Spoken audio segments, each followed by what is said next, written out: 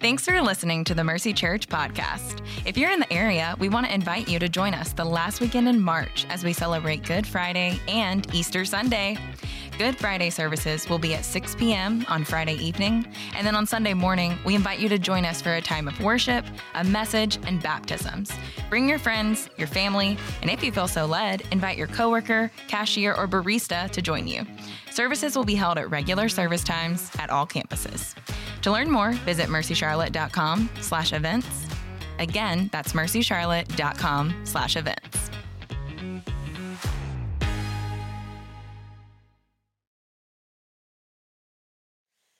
If you have your Bibles, Judges chapter 4 is where we're going to be going. I do want to recognize that a lot of our college students are back this weekend. You'll hear us. Y'all listen. What you need to know, college students, is that we love you. We are a better church when you are here with us, and we're grateful to have you here for sure. Next weekend, because you guys are the ones that were really proactive, because I know moving weekend was like this weekend and y'all got here. Next weekend, we have a lunch for you after service, because what you will find, freshmen, is that a free meal.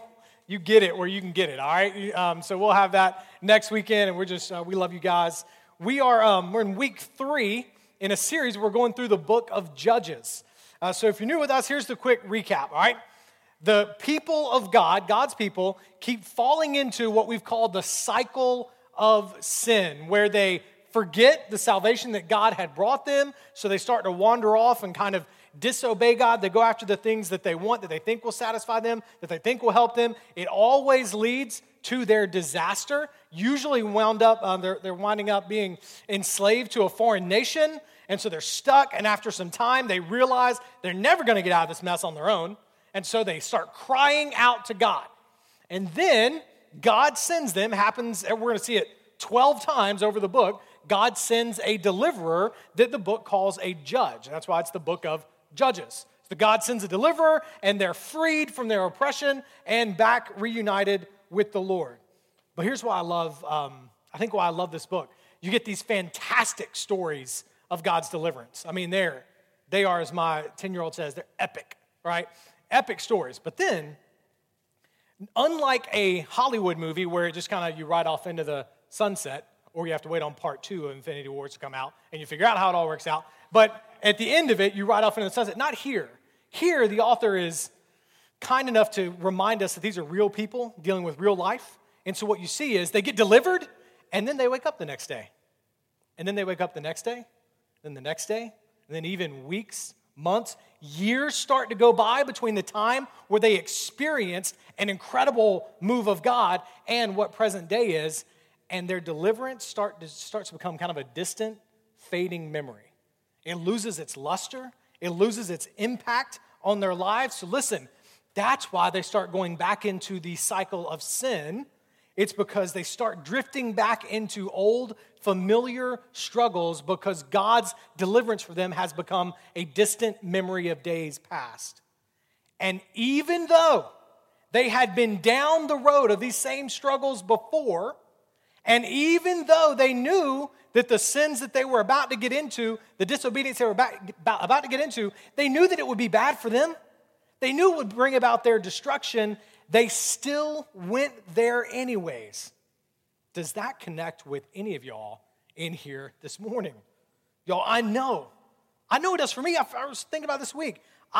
Transparent moment, I struggle to believe in the power and the deliverance of God like a pastor should. All right, I've told you this before. There are glass half full people, there are glass half empty people.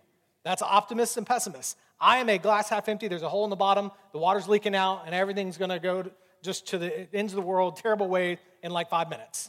That's me, all right? I struggle with that, and here's the thing, though. Whenever things start to get a little shaky, like I'm like, oh, things aren't going to work out perfectly for Mercy Church, like maybe we'll actually encounter some obstacles, I start to lose it. I start to think it's all falling apart, right? In fact, we had an elder meeting the other day, and I said something to that effect. It was kind of like me just being scared, and I started to try and figure out a way that I can save it in my own power. And one of our elders goes, here comes glass half empty Spence again. How long is he going to be with us in this meeting? And I was like, he's right. Absolutely called me right when I needed to be. I know that God is powerful. I know that my role is to believe in him. I have experienced God's provision. I've experienced it in my life. I've watched him save several of you. I've watched the movement that he's doing here, yet still, when it seems like he's silent for just a little bit, whoosh, right back I go into that old familiar pattern. You ever been there? For some of y'all, it's struggle with a substance that's familiar. It's a familiar escape. For some of you, that struggle has a name, like Mike or Janice or something like that. You keep finding yourself back with the person that you know is no good for you. For some of you, it's doubt, it's fear, it's anxiety. How did I get here again? If that's ever been you, I believe that what we're going through today, and really this whole series, is specifically for you. Listen to me, the great news of the book of Judges is that even when you find yourself back there again for the 10th time, 11th time, 12th time, 100th time, even when you had that especially dark period where you just binge and you run away into your sin, the message of the book of Judges to you is that our God is strong enough to deliver you even then. Even then, when you go. His grace is more powerful than even your best attempts to run away from him. That's the great news that's going to come in this book. And listen, the more you learn to lean into that, the more you're going to start learning about yourself. You're going to start learning about how you slip into that cycle of sin. And you're going to see from God's word how he can break that cycle through the power of resting in his redemptive love for you. One of the recurring ideas today is going to be that we're not playing games in church. We're not. You need real hope today because you got real life waiting on you when you leave here. And I believe God offers real power to us. The deeper we dive into his love, the more we unlock that power. And that unshakable hope will start to fill our souls. Man, that is power for life. That's where we're going today. So here's what we're going to do. Deliverance is going to come again in this story in Judges 4, just like it did last week, from a pretty unsuspecting place. I'm going to walk through this story. I'm going to show you what God wants us to walk away with kind of after that. Actually, be kind of some battle lessons because this is a real battle that's about to go down here, okay? So we're going to be in Judges chapter 4. We're going to start in verse 1. I'm not going to hit every verse. I'm going to hit kind of the highlights and miss some of those filler verses, but we're just going to walk through the story. Here we go. Judges chapter 4, verse 1. The Israelites again, just like me and you, the people that God had delivered, again, they did what was evil in the sight of the Lord after Ehud had died. Ehud was our deliverer from last week. Why is this important? They had just been saved in a really miraculous way by Ehud. But then some days passed, right? Their deliverer dies. That's like a shaky moment for them. Like the guy that represents God's salvation, he's gone now. They start to slip into a place where they're not sure if God is still there. And when things seem a little shaky, it's easy to go back to that familiar place of escape, right? That you know is not good for you. You know it's running from the Lord, but it's familiar, and so you go there. I was actually talking with, a lot of times, Courtney, my wife, is like my editor on these sermons a lot of times, and she brought up to me this week, she said, here's what you ought to tell them, just how this has worked in her life. Our first couple of years here in Charlotte, we've been here 3 years, our first couple of years, she said she would escape whenever things got shaky. She felt like she was maybe far from God, whatever, things were bad. She said, my escape is Target and Chick-fil-A. Why? Because we had that in Durham. It's familiar, right? Even the way it's laid out, the menu, everything, like, and especially a bad day, you're going to hit those as a combo, right? You're going to go, get that number one, then off to Target you go, right? Listen, she escaped from her problems because they were there specifically because that was a familiar form of escape for her. Terrible on the budget, right? And listen, impulse shopping and impulse eating is not problem solving, it's problem escaping, right? We all do that. With whatever your escape is, whatever that sin you keep going back to, you go back there because it is familiar. And y'all, it is the familiar sins that will have the tightest grip on us every time. Verse 2. So the Lord sold them to King Jabin of Canaan. Now, simple thing here, sold them, the Lord handed them over because they disobeyed. That led to their disaster. And he reigned in Hazor. The commander of his army was Sisera, who lived and Harosheth of the nations. Then the Israelites, so they're down, again, if you've been with us, this cycle's going, now they're in this spot of helplessness. The Israelites cried out to the Lord. Why? Because Jabin had 900 iron chariots.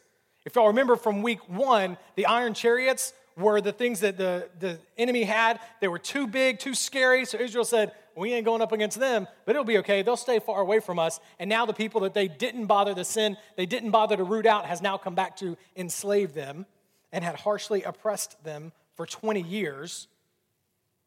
Verse 4, Deborah, a prophetess and the wife of Lapidoth. She was judging Israel at this time. And she would sit under the palm tree of Deborah, because it's her tree. But I don't know. So that's how you know the Bible is like not a fairy tale. Little random details like this. Between Ramah and Bethel in the hill country of Ephraim. And the Israelites went up to her to settle disputes. Y'all, this is our only female judge that we get in the book of Judges. I love the details the author offers. She was married. Other judges might have been married, but the Bible wants us to know that she is, yet being married did not mean that she couldn't be the judge, like her husband had to be the judge instead or something. No, God called her. And men, this guy didn't seem to have a problem being married to a woman who was a lot more visible than he was. She was wise. She's the only judge that we get that isn't primarily a military hero, though she is in her own right a good military strategist. We'll see that. But the Lord wants to show us this woman who is judging at the time. Verse 6, she summons Barak. If Jabin has Sisera, so Jabin king, Sisera general, Deborah has Barak, her general.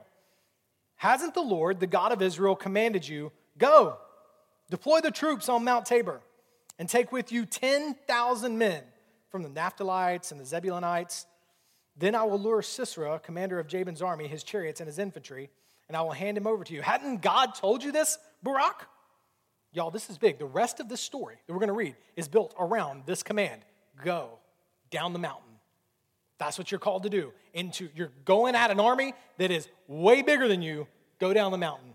So verse 8, Barak says to her, if you will go with me, I will go. But if you will not go with me, I'm not going. Now Deborah, ready for a good adventure, she replies, I will gladly go with you. But you will receive no honor on the road you're about to take, because the Lord will sell Sisera to a woman.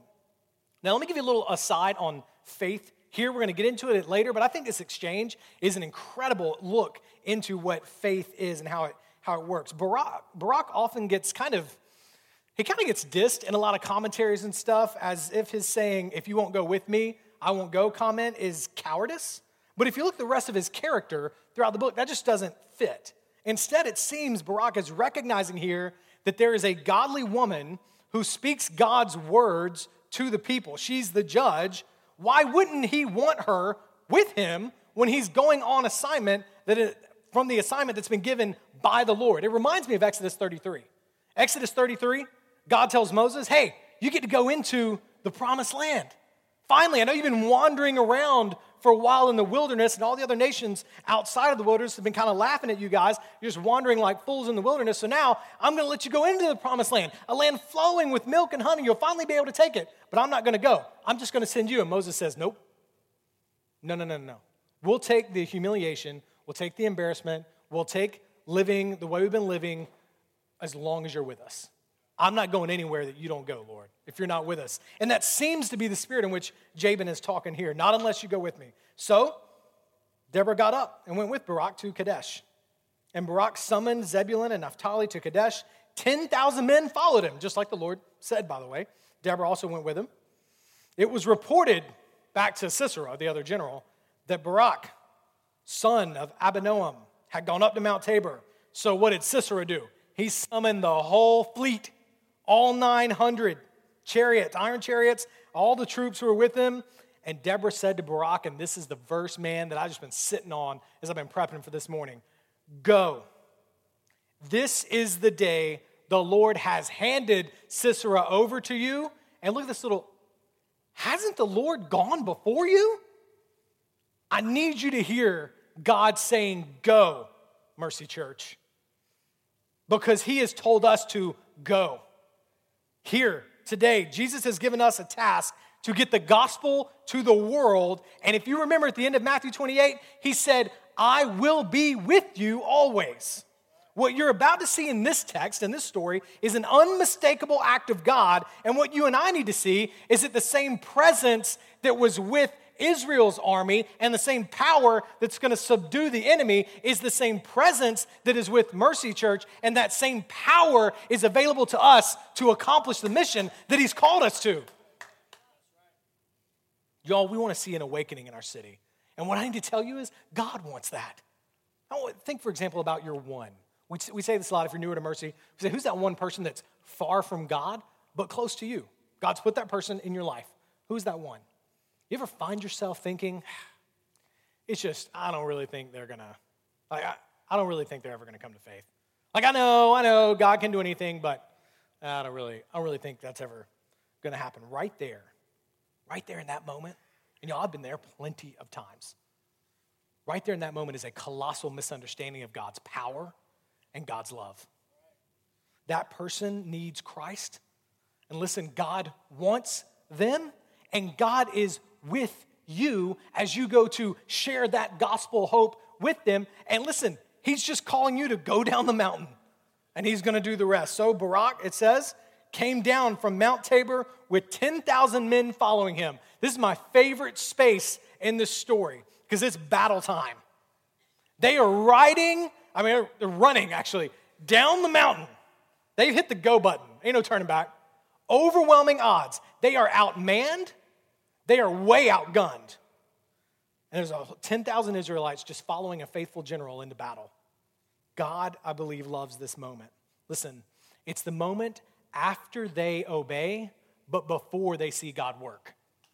You know that moment? Because that's faith. That's the faith moment. You have stepped out. Some of y'all are in this moment right now. You've stepped out. You've chosen, I'm going to do what God calls me to do, whether it's I'm going to stand by what he's called me to do in terms of a Christian moral ethic, or whether it's I believe God's called me to this particular ministry. Maybe it's I've been sharing the gospel with this guy. Whatever it is, God's called me to this, but I haven't seen God deliver it yet. I'm right there in that space between that. Man, God loves that moment. In this moment, it's, you got to think it's Barak going, we out here? Like, we got about 2 minutes. And either you're going to show up or we're going to show up in heaven, right? In the next 2 minutes, we're going to meet one way or the other.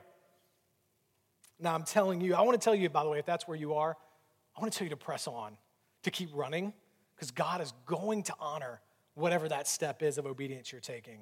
Verse 15, look what happens. The Lord threw Sisera, all his charioteers, that's what you get called if you drive a chariot, and all his army into a panic before Barak's assault. Sisera left his chariot. He fled on foot. They started calling him Sissy Foot. They didn't, but I was testing some dad jokes out earlier. Anyways, the whole army of Sisera fell by the sword. Not a single man was left. What happened? We're going to get more detail in chapter 5. It's a cool thing about the way this is structured. But the way the Lord threw Sisera into a panic was he sent a huge rain. All right, and the rain flooded the river valley that was right in front of Sisera's army that had dried up. Listen, they were in the dry season at the time. But then this rain comes, Sisera's chariots, these heavy iron chariots, are charging. They all get stuck in this mud and they're rendered useless, and that's why they have to flee. They didn't expect it in the dry season. You don't take muddy chariots you don't take chariots into the mud if you know that mud's going to be there. What happened? This was just a little act of God. Just this one little thing. Watch this, y'all. Israel's most powerful enemy was literally stopped in their tracks. The iron chariots that were so daunting to Israel that for years and years they'd refused to deal with them because they knew there was no chance. God not only defeated those chariots, he made their apparent strength their greatest weakness. You catch that? That's how God works. He takes Israel's weakness, right, that they are lightly armed, and he uses that as a strength to bring about victory. So God not only gives victory, but he chooses a manner of victory that allows Israel to see how weak and how vulnerable even the strongest enemy is when God is going before them. Y'all, I'm going to come back to that because this gets so good. We got to keep going. Sissyfoot runs away, verse 17. to the tent of Jael, the wife of Heber the Kenite. So Jael went out to greet Sisera and said to him, "Come in, my lord. Come in with me. Don't be afraid." So he went into her tent. She covered him with a blanket. He's tired. He said to her, "Please give me a little drink of water, for I'm thirsty." And she opens a container of milk and gives him a drink, covers him back up. So then he says to her, "Listen, stand at the entrance to the tent. If a man comes and asks you, 'Is there a man here?' say no." Because he knows there's a man coming. His name's Barak. He's got some business with Sisera. Now, next verse. Get ready for this. While he was sleeping from exhaustion, Heber's wife, Jael, took a tent peg, grabbed a hammer, and went silently to Sisera. She hammered the peg into his temple and drove it into the ground, and he died. Which I appreciate the author adding that, as if we couldn't figure that much out, right? Now, the great irony here is that setting up and taking down tents was considered the work of a housewife, which means, the way one commentator said it, was the great Sisera was killed by, in effect, a common household appliance. So then Barak shows up, sees Sisera lying dead. You know what he says? "Girl, you nailed it." No, he didn't say that. I just couldn't. I can't resist. Oh, man, they're good. No, he said, what does he say? He says, you know what should come to his mind and what should come to our mind, the reason this happens this way. Verse 9, Deborah's words to him, right? "You'll receive no honor on the road you're about to take because the Lord will sell Sisera to a woman." The great Sisera lying dead at the hands of an unsuspecting housewife. And then the last couple of verses in chapter 4 tell you that Israel gained strength. They gained the momentum from this victory all the way to defeat King Jabin. The cycle is completed, and once again, Israel is set free from their oppressors. What a story. Now listen, the great thing about this story is that the next chapter, chapter 5, is actually the commentary on chapter 4. Chapter 5 is Deborah's song, and it teaches us how to think about the story. So that's what I want to do with the rest of our time today. I want to look at chapter 5, and in doing so, kind of reflect on chapter 4. And I'm going to show you, this is the way what we're going to call it, battle lessons from the great victory of Deborah, Barak, and Jael. See, it starts with just thinking about y'all. This is Deborah who writes this song. She's teaching Israel how to understand the events. Her leadership leads to the first truth that we have to consider. You think about this. She is the one who's writing what will be Scripture for us to understand the other chapter 4 in God's Word. So here's the first lesson I want us to consider. And that's simply that women have access to the same spiritual gifts men do. Now let me flesh this out for us. How could we look at the career of Deborah, the fact that she's not only leading, the fact that she's writing chapter 5, and not bring up women's leadership in the church? Deborah's just too awesome. And there are a few ways people read this story, and one is they kind of use a little verse in chapter 5 to say that they translate it what I think is just way, way out the wrong way, and say that Deborah stepped into leadership because no man would step into the role. So this wasn't the original plan, but sort of a last resort because someone needed to judge. The problem with that is that the chapter doesn't say that. In fact, the author makes it very clear that Deborah was clearly called by God to be a dispute settler and a prophetess. Even if you read Barak as wavering in his faith, which I don't think that you need to, as I said earlier, still doesn't have anything to do with Deborah's role. She was placed there by God to lead, period. And I pause on that, y'all, to emphasize something that I believe strongly, we believe as a church, Scripture clearly indicates in both its examples and in its teachings that women have access to the same spiritual giftings men do. I need to say that because sometimes the church, intentionally or even unintentionally, can communicate that the only role a woman has to play is that of a helper submitted to her husband. As if the rest of Scripture applies to men and the little bits in Ephesians 5, Proverbs 31, and Ruth are what's for the ladies. No, the danger in doing that would be to communicate that it's okay for women who are followers of Christ to be superficial, shallow people who should sit by and let men do all the important spiritual stuff. Look, every single passage in the Bible is just as true and as important for women as it is for men.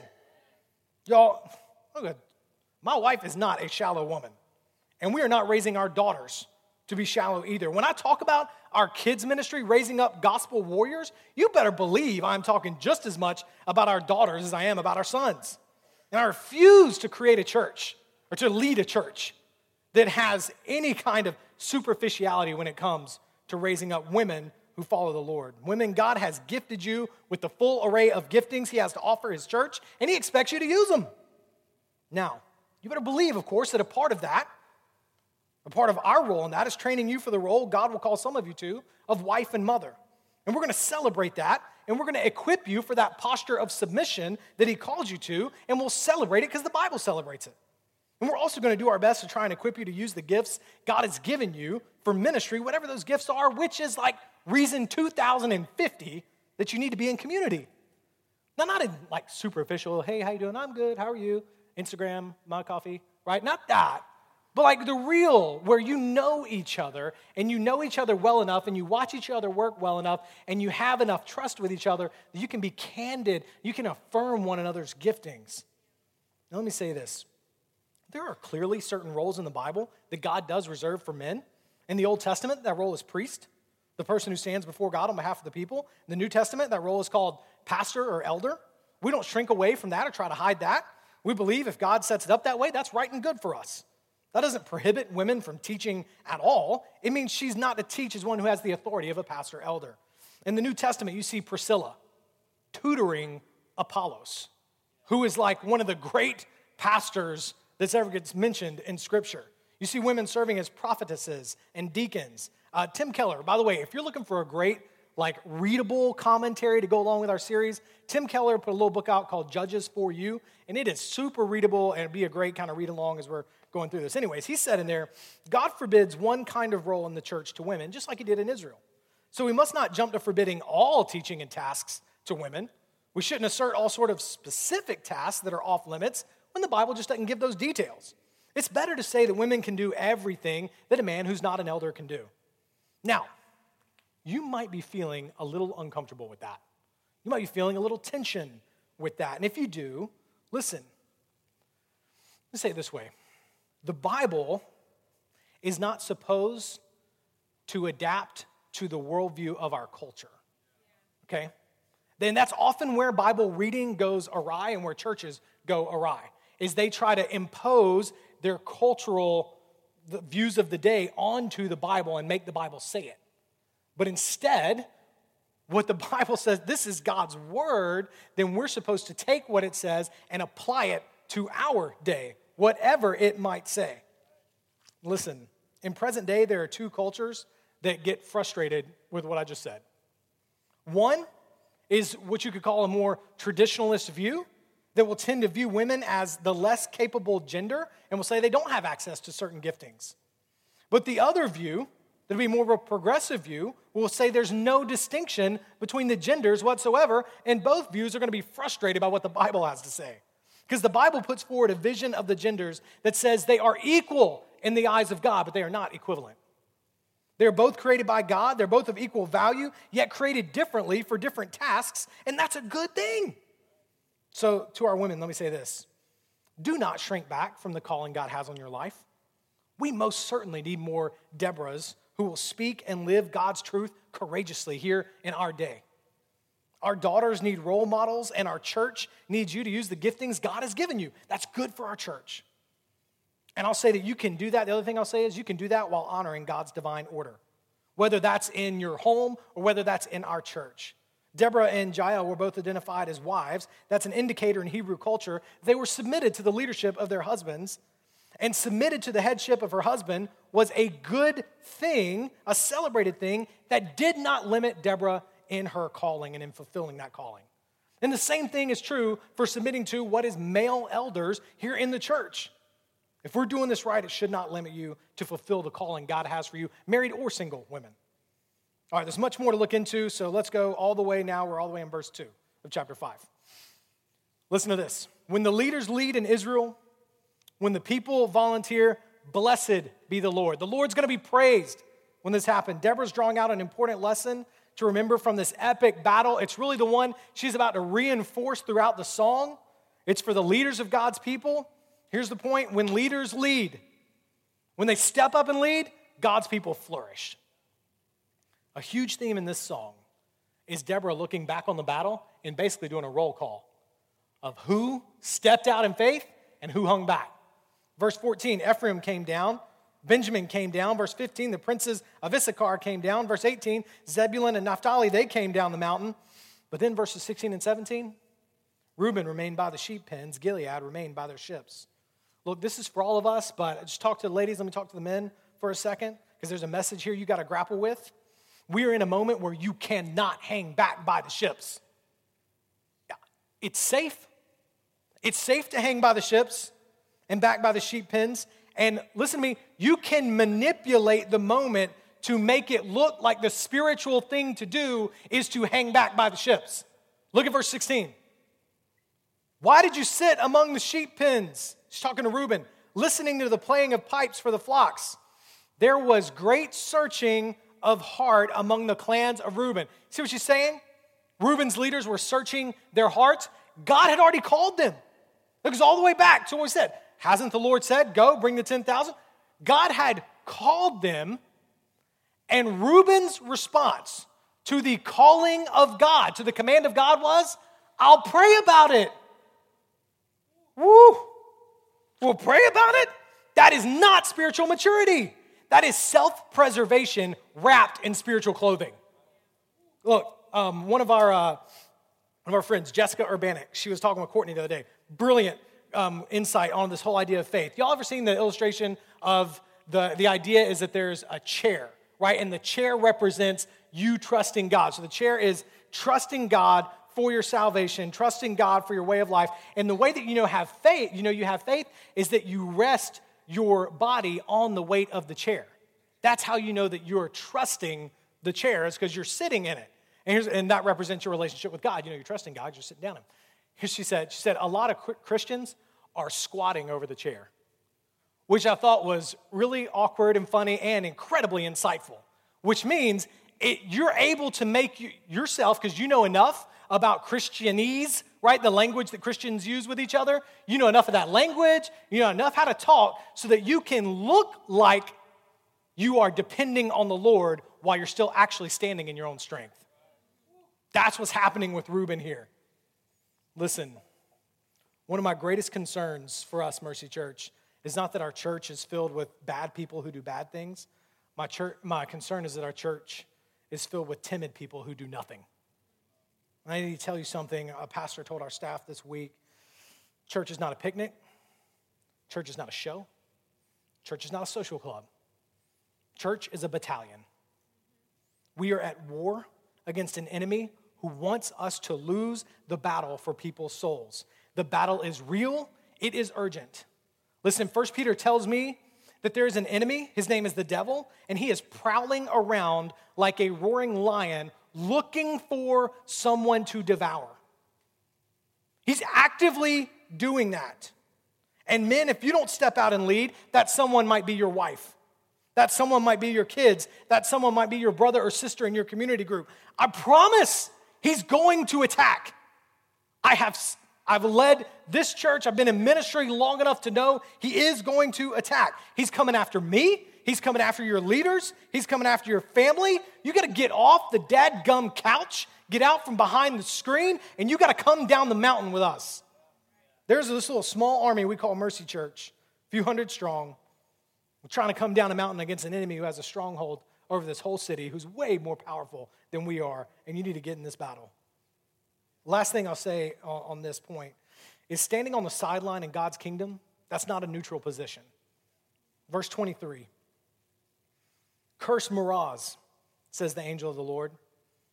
Bitterly curse her inhabitants, for they did not come to help the Lord with the warriors. Meroz didn't do anything bad.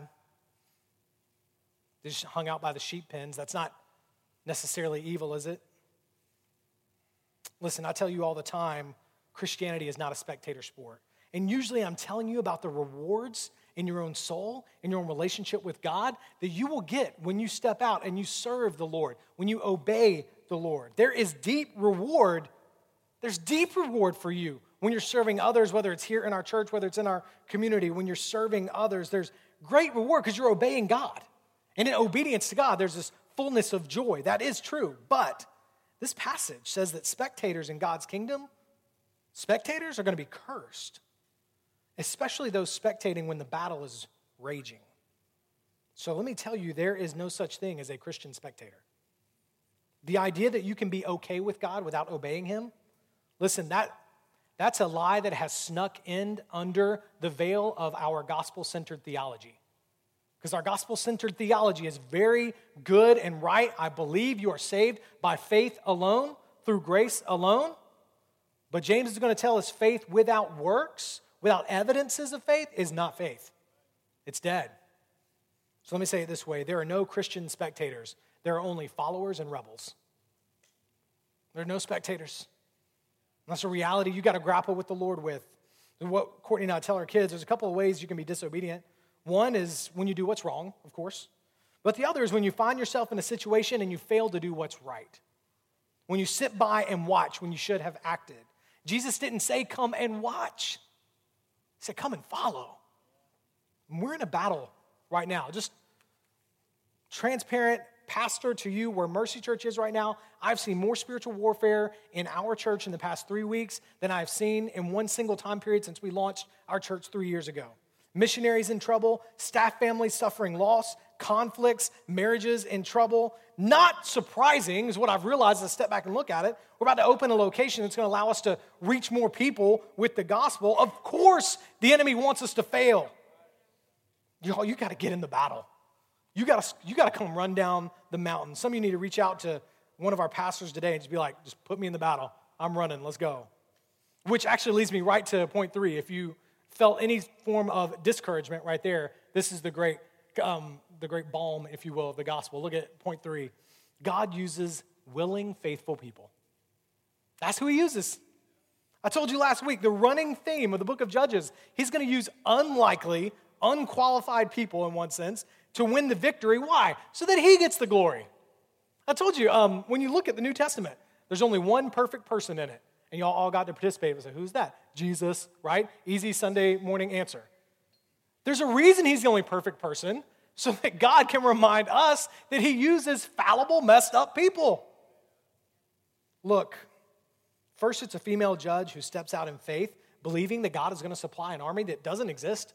When all she says is, Deborah says, Barak, go. Hasn't the Lord said? And that's the faith that she's going on. Then it's Barak, the guy she entrusts to lead the army. Nothing mentioned especially impressive about him, but the important thing is he shows up. That's what he does, right? He shows up. His only thing he does is he starts running, right? He starts running, and that's all God asks of him. And then there's Jael. Deborah calls her most blessed among women.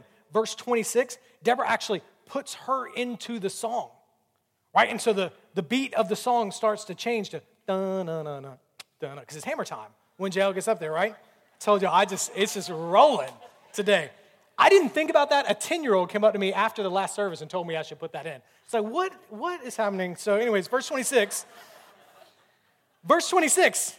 She reached for a tent peg, her right hand for a workman's hammer. Then she hammered Sisera. She crushed his head. She shattered and pierced his temple. Whatever it is, what are her credentials, though? Nothing. She was faithful and willing. And when the moment came, she didn't wait on Barak. She took action for the glory of God with the tools available to her. This is how God works in all of Scripture. Think about Mary, Jesus' mom. This young virgin, the angel comes down, right? You're about to have God's baby. He will be God. That's a lot of news to get. You got some questions, right, when that comes. Well, what does she say? I am the Lord's servant. Be it to me according to your word. Faithful and willing. That's all the Lord ever asked for. Listen, I'm cutting straight to the bottom line. The next opportunity God puts in front of you that requires a sacrificial leap of faith. Take it. Take it. Don't hang by the ships trying to preserve your false sense of control. Come run down the mountain. Listen, there's a last point here that I want to close us on that might surprise you. It's a little bit of a left turn at the end of Deborah's song. Because up to this point, it's been talking about how the Lord delivers. And then what she does is she goes and she looks into Sisera's family. And she starts making a comment about Sisera's mom and what's happening there. It's a really interesting thing. Let me read you what she says and then tell you this last point. See, what's happening is she says Sisera's mom is looking out the window wondering why Sisera's not home yet. And a couple of her princesses around her say, oh, they're just dividing the spoil, a girl or two for each warrior, which, by the way, means that the Canaanites were expecting and they were celebrating that their men will be raping the women of the other nation. And so Deborah villainizes these women in the song just so that she can say, not today. Not today. Today, justice was served. And we all love her closing line. Lord, may all your enemies perish as Sisera did, but may those who love him be like the rising of the sun in its strength. And here's the last point for today. God will bring about justice for all people. He will. That's the promise from Scripture to you. Because listen to me, we all love this line. We all pray this sometimes, right? May your enemies perish. But the reality is, not every evil gets the justice it deserves in this life, does it? There are a lot of predators who will not get the justice they deserve in this life. But listen, while that's true in this life, that's not true for eternity. This story, like all stories in Scripture, is designed to give us a glimpse of how God is going to bring justice for all people. Like Deborah and like Jael, Jesus is going to be the unexpected Savior who takes the enemy by surprise. And that Savior guarantees eternity.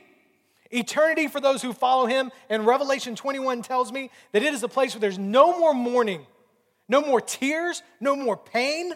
There is complete joy, complete peace in the presence of God.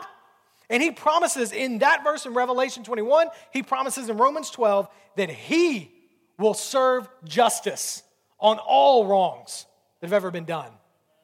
And if I believe that, listen, if I believe that he will serve justice, that means I don't have to. And that's where the power of the gospel starts to come true. Listen, the promise of God to Christians is that every wrong ever done against me will either be paid for on the cross or in hell. God will get justice. That's his burden, which means it doesn't have to be yours. Because if I carry it around, I'll always be bitter.